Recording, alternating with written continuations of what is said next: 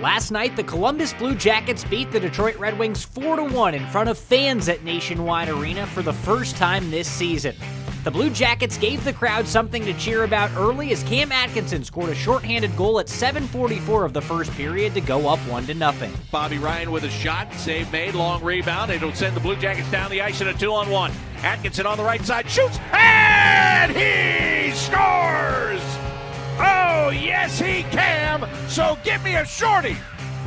Cam Atkinson with a shorthanded goal to make it a 1-0 game.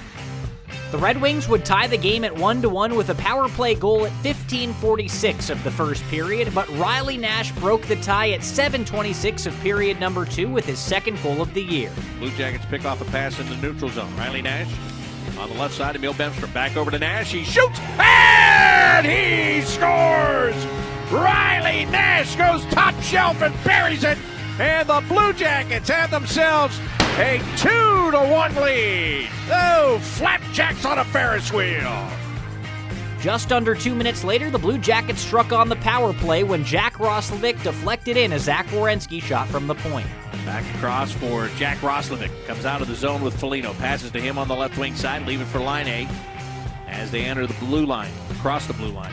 Now it's Werenski over to Atkinson. Cam backhands it to Zach. He takes a shot, and the score! That one got tipped on its way in. Jack Roslovic, I believe, is the guy that redirected it. And the Blue Jackets, with a power play goal, have now taken a 3-1 lead over the Red Wings. So fried chicken and dip. Then in the waning minutes of period 2, Boone Jenner scored his 7th goal of the season to make it 4-1. Seth Jones has it across the ice. He comes to Werenski. He starts to walk in. He holds, doesn't shoot, dishes it to the right wing circle. Jenner will shoot, and he scores! It's one of those things that makes you go, Boone! As Boone Jenner gets his 7th of the year, and the Blue Jackets lead 4-1. Neither team scored in period 3, securing the 4-1 victory for the Blue Jackets, snapping a 5-game losing streak.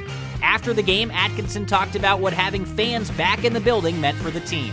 You know, it was huge. It gave us so much momentum and energy. I wasn't sure at first in warm-ups just because you don't know how many people 2,000 or just a little bit less actually is in a big stadium. But when we came out for the start of the game, I was pleasantly shocked. So that was a huge boost for us, and I think we showed it. And it's great to have our fans back in the building. And head coach John Tortorella talked about his team's effort in the win. Well, we had a number of guys move the puck pretty well. I think that's the most important thing is just to get the puck movement better. I thought we did a better job defensively closing people out quicker. So we're not spending as much time in our end zone. And then some guys had some chances to move the puck. I thought our power play moved the puck pretty well. So it's a step in the right direction. The Blue Jackets will look to continue that forward momentum as they head to Dallas to take on the Stars Thursday night. The Honda Marysville pregame coverage will start at 8, and the puck is set to drop at 8:30 on the Eldorado Gaming Scioto Downs Blue Jackets radio network. With CBJ Rewind, I'm Dylan Tyre.